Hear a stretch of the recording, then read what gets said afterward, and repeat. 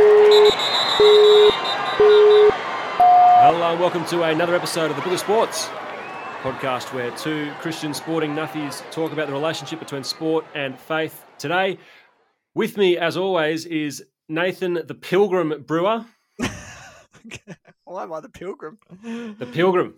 Well, that will become abundantly clear, my friend, as we get into the Holy Grail. I'm your host, Tim Schooler, with you as always. Also with us today is a special guest to help us to unpack, pick through all the ins and outs, the ups and downs, the all-arounds of the AFL Grand Final that is coming up this weekend. It is the AFL Grand Final. It is the Holy Grail of the AFL season, but that special guest is one Nick Baglin. Welcome, Nick. Thanks, Tim. Thanks, Nathan. Long-time listener, first-time caster. Very good. Very good to have you with us. Now, you are a two-time AFL Grand Final best on ground, the under-10s against Borco, the under-12s against Frenchs Forest. I played in the under-12s day. That was a cruel day for us. But two-time best on ground in AFL Sydney Juniors. What are your reflections on that many years on? I don't really remember too much about them, to be honest. I remember the 3 years following 2012 far better. As you know, Tim, we had a three-peat, so that was pretty special. Including an undefeated grand final undefeated season, and followed by the grand final win in the under-15s. What a year that was. Now, if I remember correctly, this is just a little trip down memory lane, Nick, but we had your under-10s. When you won the best on ground under-10s, that was when we were in different teams, and that was in the midst of the Westbrook-Borco rivalry, where you were trading grand final best on grounds with Nathan Gordon. Would that be right? That would be correct, yeah. Back then, I was always the smallest, and then we hit under-12s, and I was still the smallest, and everyone was significantly bigger, so... But yeah, Nathan Gordon, he was the champion from Borco. Went on to play 2 games for the Swans and 21 games for Richmond. That's it. Nipper, he was a great little player. Great annoyance to us who played against him, but yeah, he was a good guy. And you are the general manager of North Sydney Oval. Yeah, I'm the venue manager. Yeah, so venue manager. Yeah, I've been there I actually started 2nd of March last year, so I only know a COVID world at North Sydney Oval. So for any of our listeners, if you need a hand at North Sydney Oval, Nick's the guy to ask. Nick, now we will get into the AFL Grand Final and those kind of things, but we just need to do a little bit more reminiscence because you were reminding me last week of some cricketing exploits that we shared, and believe it or not, I've actually dug up the scorebook from the 11th of February 2005, where you and I shared a 157-run partnership for the third wicket at Mount Ku-ring-gai against Castle Hill RSL. What a day that was. Wasn't it? I think I contributed maybe 30 runs of that 150. But it was certainly a pleasure being out in the middle to see one of the best batting performances I've ever seen. Well, it was 37, so you've cut yourself short a little bit. You were run out for 39 eventually, but your 37 was your contribution to the partnership. Yours was the solid, technically correct part of the equation, and mine was just have a bit of hit and giggle, and a few came off well. So, if I remember, there was a few sixes in there that certainly went into orbit. You found the middle of the bat that day. I did, which is probably more luck than skill, to be honest. But it was good memories, and just a reminder that our sporting pursuits go back many, many years, and so it's great to have you on as a guest for the Book of Sports. Now, we have the Holy Grail is the name of the episode, and that's because, well, in 2005, in that year, between 2002 and 2006, Holy Grail by Hunters and Collectors was Channel 10's theme music for their AFL coverage, and there was the image that controlled it was the picture of the Premiership Cup, and that was the Holy Grail that AFL teams were pursuing. Of course, the Swans famously won that in 2005, but that's given us our theme for today, the Holy Grail. And Nick, you're here to help us unpack previewing and get ready for all of that, because you know what it takes to perform in grand finals. But before we get to that, Nathan, you got some obscure stats for us when it comes to the Demons and the Dogs. Yes, I do. And I just want to, give you guys kudos for a 157 run partnership in juniors. That's the equivalent of like a 500 run partnership at the adult level. So, that's a big kudos to you guys. And then also voice a little gripe that when we've relived my cricket memories, it was the worst memory of my sporting career. But Tim gets to reminisce on a 120 plus innings. So I think that's I've been a little bit hard done by there, Tim, but that's all right. Well, 110. You got to remember, it's junior cricket. There's a lot of sundries. Okay. So, did we work out, Tim? Did you bring your 100 up with a 6? Look, I'm very happy that we've returned to this subject to talk about it again. No, it looks like I brought it up with a 4, and then I hit a 6 straight after. So, okay, that's good. That's a good way to celebrate your ton. That's right. It was a slog sweep over mid wicket. Glorious shot, that one, if I remember correctly. That's good. So, but we were all out as a team. We were all out for 224 that day. So it was. So we shared the 157 run partnership. There was a total of 30 sundries, and we're all out for 224. So 70% of your runs, that was a nice, you boys, that partnership. So well done. Exactly, pretty much exactly 70%. So well done. That's carrying a team. So there you go. That's an obscure stat in itself. But yes, it's good to be thinking about the Holy Grail, because for a lot of AFL teams, winning an AFL premiership would feel like a Holy Grail, because so many teams have had absolute marathon streaks of not winning it. And so Melbourne has the 4th longest streak ever. Right now, they're at 56 seasons without a title.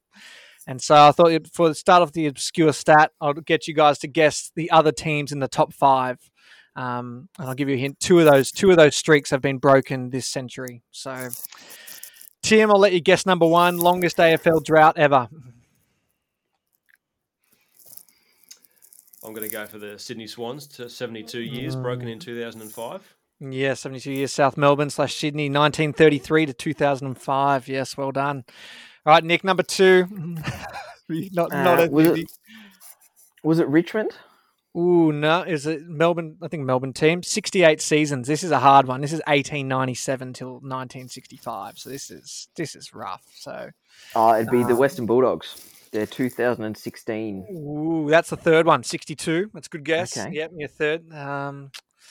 They have not won a title for a long time, this team. So Melbourne based. They've played. Yeah, Melbourne based. I think lost a couple of finals. St Kilda. That's good. Actually, there you go. St Kilda have the 2nd and the 5th longest streak. So they are just a hot mess. So there's your streaks. Famously tied the grand final in 2010. 10. Yep, and lost in 2009 as well. So rough. Yeah. Rough going for them. So you got Sydney 1, St Kilda 2, Bulldogs 3, Melbourne 4, St Kilda again at 5. So, feeling compassion to the St Kilda fans. It's been a rough go. But I've been looking for an obscure stat for each of the teams as to why they're going to break. Quickly on that, Nate. Yep. Nathan, before we jump into the obscure stats, the one of the more remarkable things, and I'm quite sure this is the case, one of the more remarkable things about Melbourne's stretch is that the last premiership in, was it 66? 64. 65? 64? 64 I'm pretty sure they sacked their coach after winning the premiership that year. That's so it's been talked about as the Demon's curse. I think I'm right on that. If I'm wrong, then I apologise to everyone. Wow, Tim, is it true that you can name every grand final winner dating back to a certain period of time? No, I don't. Well, no, or was it Brownlow medalist?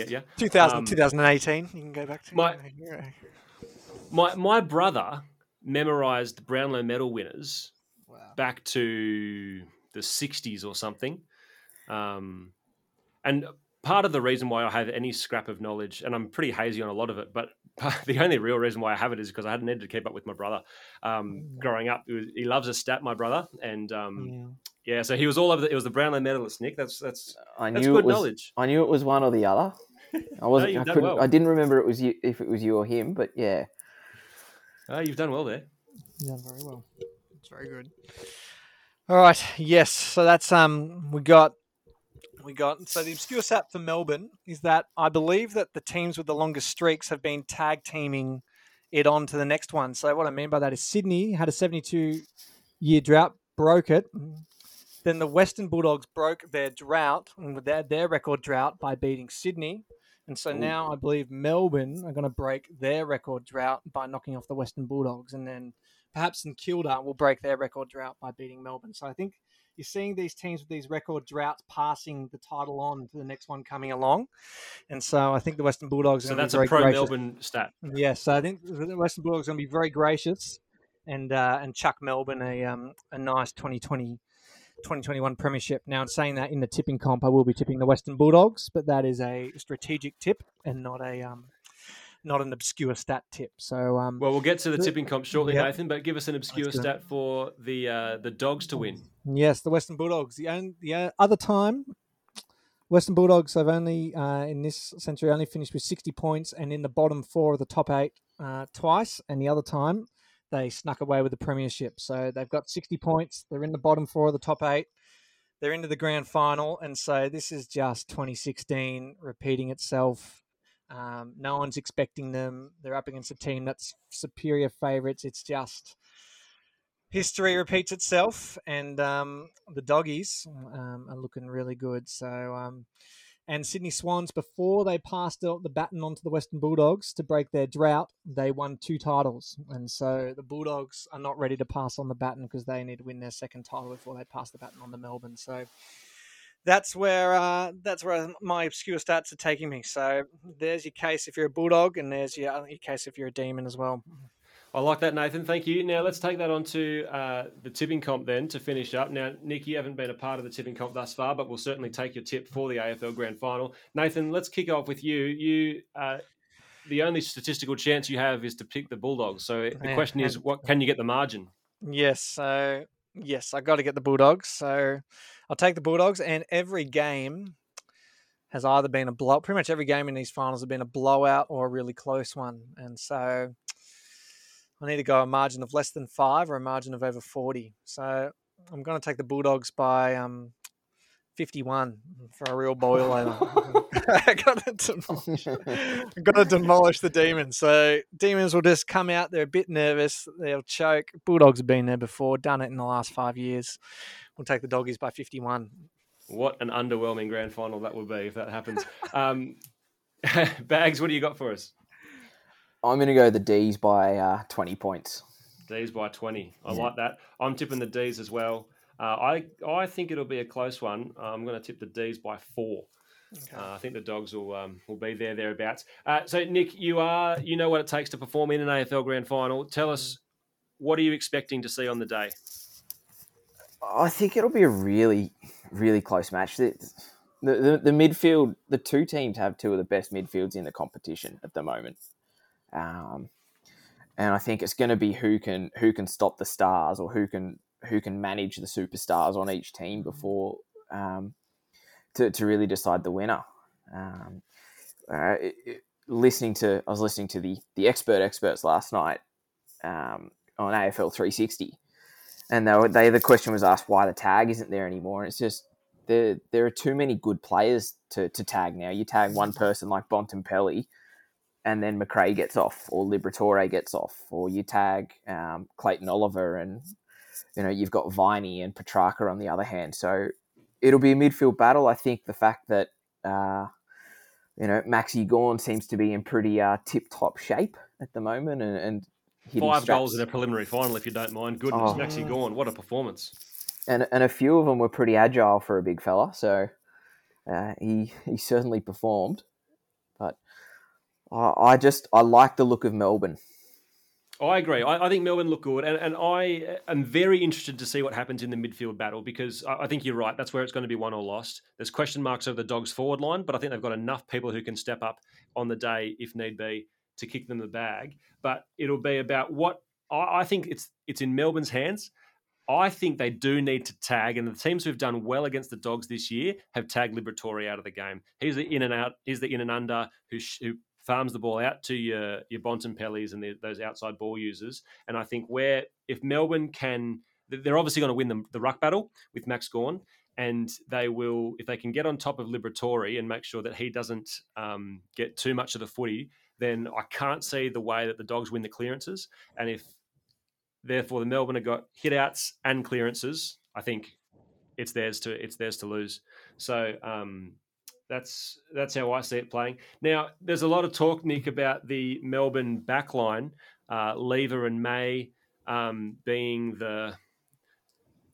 two of the premier defenders in the game, and people who are sort of start Melbourne's rebound from there. What do the Dogs need to do to have effective ball movement inside 50 in attack? I think they need to stop Lever being the intercept defender. They need to get that matchup where, whether it's Norton or Shaki, almost if it's Shaki that tags him, the defensive forward role, a defensive forward role, just to stop him. Shaki doesn't have to kick a bag or take 3 or 4 contested marks, but he's just got to stop Lever from marking the footy. There will be question marks over Stephen May and his hamstring. Yes, good call. So will they then test him? Will they try and drag him up the ground and really put a bit of work into him and stretch that hamstring out?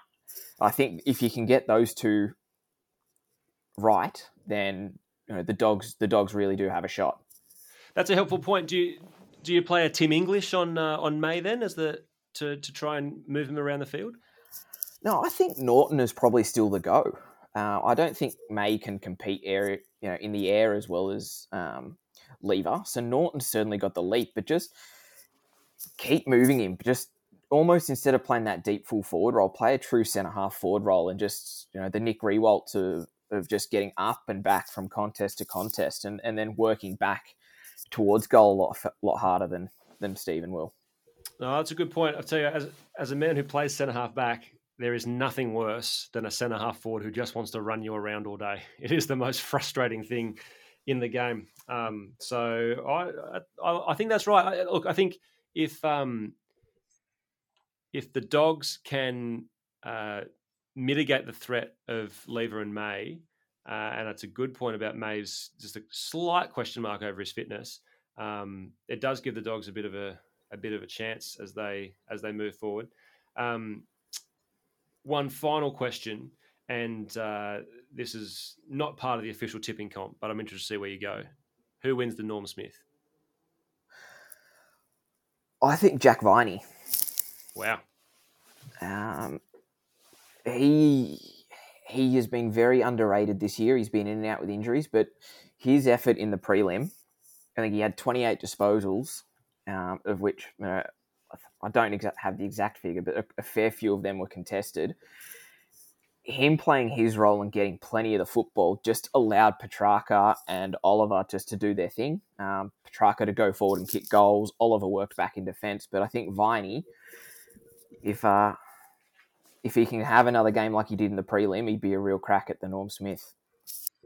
I like that. I'm going to go for another Melbourne midfielder and say Clayton Oliver. I think Clayton Oliver has been arguably the best player of the season this year. I think he's a supremely talented footballer and very hardworking. I love watching him get around the footy field. So he's my tip for Norm Smith. Brewer, do you have a tip for Norm Smith medalist? Yeah, so the Doggies are going to win by 51. So, I mean, yeah, goodness me. So I guess we'll go Bontempelli, big forward. Yeah. 51 I think if the Dogs win by 51, Bontempelli will have to have a 45 disposal game and kick 6. So, and if he does, he'll probably win the Norm Smith. So book him in, and book in those Doggies. So congratulations to them in advance. So 2 titles in 5 years is impressive. So shout out to the Doggies. With an almost completely different starting 22 for the grand final side. I think there's maybe 5 or 6 who are still there from 2016. So there's been a complete overhaul of the squad, which is credit to Luke Beveridge, the Doggies coach, who's done an amazing job with that club. Now we're talking Holy Grail. That's where the path we're onto. that's what the AFL clubs are doing. Melbourne and Western Bulldogs are just one win away from having their hands on the Holy Grail. I thought what we would do today, boys, is that we would take a little bit of a journey through the past and dig into church history and see, well, where does this whole idea of the Holy Grail come from? And it's I say church history, it's kind of English royal mythology. It's the time of King Arthur, and there was this mythology of the Holy Grail, and this is certainly not my strong point when it comes to Wikipedia searches of church history, but a grail is a cup. That's hence why the Channel 10 used it for their AFL coverage. And supposedly, as I understand it, if Wikipedia can be relied upon, there was supposedly a cup that Jesus drank from, and this is therefore because Jesus drank from. It's supposed to be this holy cup, and there was there were quests to get it, and I'm not sure of this, but I think there are links to the Crusades, a very regrettable incident through church history, because I think that the idea was that the Holy Grail was there and that was needed to be reclaimed from the Holy Land. It brings up the whole question of relics. People who had these things in the medieval church, they believed that it was, this is something that Jesus drank from, or this was, a bit of someone's hair, or this was a cut from Jesus' cross. I think it was Martin Luther who said if you combined all the relics from Jesus' cross, you'd have enough wood to build Noah's Ark, which was his way of saying that some people are playing fast and loose with the historicity of some of these objects. But that's the Holy Grail. That's where it comes into existence, where the idea comes from. And when it comes to the song, the Hunters and Collectors song, it's a...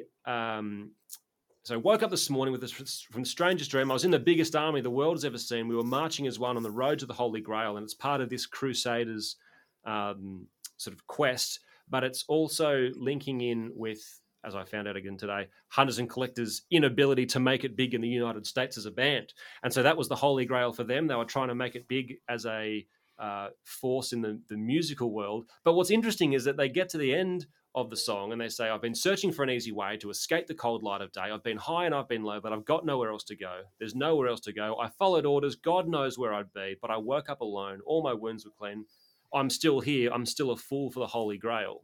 And that's how the song ends. And so the song ends with this still, well, I haven't really got it yet, but I'm still going forward. I'm still searching for something because what else can I do? You've just got to keep moving on and find something, which is an interesting way to finish the song when this is a quest. The purpose of a quest is to reach the end, but they're saying, well, we're just sort of waking up another day and going as we go. I suppose that's what the loser of the AFL Grand Final does. They don't claim the Holy Grail, but they go, well, maybe next year, and that's what the journey of AFL is all about. I was talking with you, Nick, a bit about your reflections on spirituality and your journey with those things, because you're not a Christian. You've hung around churches a bit, but that's not really your thing. Does that idea of a quest and the sort of the searching for the Holy Grail, does that have any resonance for you? Yeah, it's really interesting. I've never really actually sat back and listened to the lyrics of the song before either, and really thought about it in more depth, apart from the fact that I just always had that association with the AFL Grand Final. So yeah, no, it's a really interesting thought process. Yeah, it's good. And we were talking last week, and you were talking a little bit of, even though you haven't had an interaction with Christianity as such, as searching for that, there's been a spirituality, perhaps you'd call it, in significant moments of your life. Do you want to reflect on those for a bit for us? Yeah, so I guess it's just the way I look at it, and I'm sure other people will say there's 101 different reasons for it, but I've had some interesting experience just around a few deaths that I had in my family. And so when I was a young boy, I was about 10. My pop died, and a couple of days, I think it was the day after, I was at my uncle and auntie's house and playing in the front yard with my cousin, and they were in quite a leafy place, and this bird, this big bright yellow bird that had no real place being there, flew down, landed on my shoulder, sat there for 5-10 seconds, flew off, landed on my cousin's shoulder, and then flew off again. And had never seen from it since. Didn't see it again. I was around that place a lot, and it was just it was a really calming experience. From, I guess, losing a grandparent to having that, and it was almost, the way I've taken it is like, it was just a pop coming to say, hey, look, I'm here. It's going to be okay. I've had other experiences after my mum passed away. Again, it could just be my imagination, or I've really wanted it, but I've had times where I felt like I've woken up and almost felt her presence. It's just been a really calming thing for me. Yeah, wow. And I bring a lot of peace from that. Yeah, wow. Thanks for sharing those things, Matt, because obviously they're very personal memories for you, and from significantly difficult times in life. And I didn't know your pop, but certainly I've got very clear memories of your mum doing sort of everything around the footy club growing up. Any social occasion, Tracy had her hands all over it and was a remarkable woman in many ways. And it was such a sadness for the footy club when she passed, and that was such a tough thing to. I don't know if we've ever spoken about it, but such a tough thing to know that your family was going through that grieving process. Look, I'm not going to sit here and say it's an easy thing to go through, but everybody goes through something like this at some stage in life, and unfortunately for us, it was a little sooner than we wanted to. But I guess much like a church, the footy club was my community, and the people that rallied around us were instrumental in helping us get over that. And it was, as you say, we haven't spoken about it necessarily, Tim, but I also know that you were there you'd be there to support if I needed, and that's a really comforting thing to have as well. Yeah, I think there's real value in communities in those times, isn't there? And knowing that there is something bigger than yourself, and there are people who, whether you reach out to them or not, knowing that there's people there is a comfort in those times. So if you don't mind me asking, you're saying, this idea that perhaps it was your mum sort of who was reaching out to you, or your pop through this bird. Do you believe that there is an afterlife of sorts? Because you're atheistic / agnostic, not quite sure where you stand on those things, but are you saying that you do believe that there is something beyond the here and now? Yeah, look, I certainly like to think that in some way, Mum's looking down on me and my family, and just taking care of us. What that is, or where that comes from, I don't know, but it's a comfort, and to think that is something that she actually is doing. So no, fascinating. And again, thanks for sharing. I suppose we're talking about the holiness of the Grail, because of this idea that Jesus had drunk from it in some way. It's set apart. Nathan, holiness in the Bible, where does that take us? What is holiness? It's one of those really obscure words, and I think probably most people associate it with someone who is very righteous and lives a very good, religious life. They'll associate holiness with that. But I think holiness sort of means set apart or special, something that's set apart for a special purpose to achieve something. And so when we think about the holiness, ultimately the ultimate holy person is God himself. And so no one is holier than him. He's the most set apart and separate person in all you can imagine. And so, and then we get this wonderful picture in Isaiah 6 where the holiness is so great and so awesome of God that it's actually intimidating. It's actually scary. It's so good and so big and so massive that we get these beings called seraphim, which are just angelic beings. We don't know much about them, but they're intimidated. They're covering their eyes. And as soon as Isaiah steps into the presence of someone so holy and so separate, he sort of goes, "Oh man, woe to me!" He says, "I'm ruined. I'm an unclean man, and I've stepped in the presence of ultimate holiness. Like I'm in big trouble. I don't measure up to this."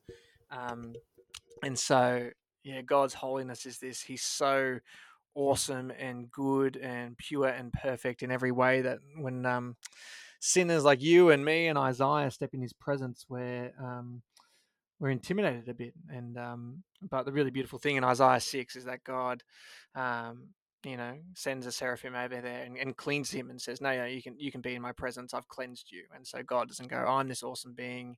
You're unholy. You're cooked when you stand in front of me. He comes and reaches out and cleanses us. And ultimately in the New Testament, that's Jesus, the ultimate Holy One coming and taking on human flesh and reaching out and cleaning us. So holy is sort of separate, otherness being supremely awesome. And yet God, in spite of having that status, lowers himself and comes and reaches out to us rather than staying separate. So it's intimidating, but God is very gracious even from his holy position. And that's the ultimate hope for Christians, is that there is a life after death, and that it is a guaranteed life after death because of what Christ has done for us in taking away our sin. And there's so much hope for that for Christians. The very first Book of Sports episode we did was called Hope, and thinking about, there's the uncertain hope of sport, but there's the certain hope of Christianity. It might be an unfair thing to ask of you, Nick, but as you hear that, do you wish there was greater certainty about that other realm? I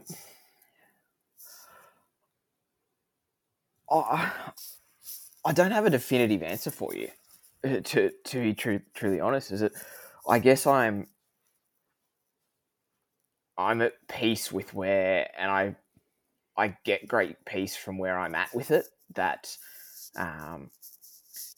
chasing or seeking other answers, I think will while it would, it would be a challenge. I'm comfortable with where I'm at with it. But I certainly haven't had it explained to me or heard of it spoken about in that way before either. So it's it's certainly an interesting way to view it from my point of view. Yeah. No, I appreciate that response, and it's such a big question, right? Like you need time to chew over these things and to work them out. And that's a very wise response, I think, in many ways. But my hope, and this is, pastor's hat on, I go, I think there's goodness and there is life found, and I don't want to disagree with the peace that you have. I don't want to sort of trivialize that, but I think there's something better for you, and there's a better solution that is found by coming to the cross and sort of going on this pilgrim's journey to find, well, what is this Holy Grail, the source of true holiness. But that's something you got to work out in your own time, and something that you got to make that call. So it's a good thing to have before you. And whether it's a comfort or not, I don't know. But we might have a bunch of Book of Sports listeners who are praying for you and praying that that you might sort of take that journey and see where it takes you. But it's a good thing, and it's a good. From my perspective, I think it's a good thing that there's people who want that good for you. Nick's been such a delight, mate, and you've been really, really generous in sharing really openly with us, and I'm really appreciative of that. So thanks so much for coming onto the podcast today. No, thanks very much for having me, Tim. Appreciate it, and thanks, Nathan.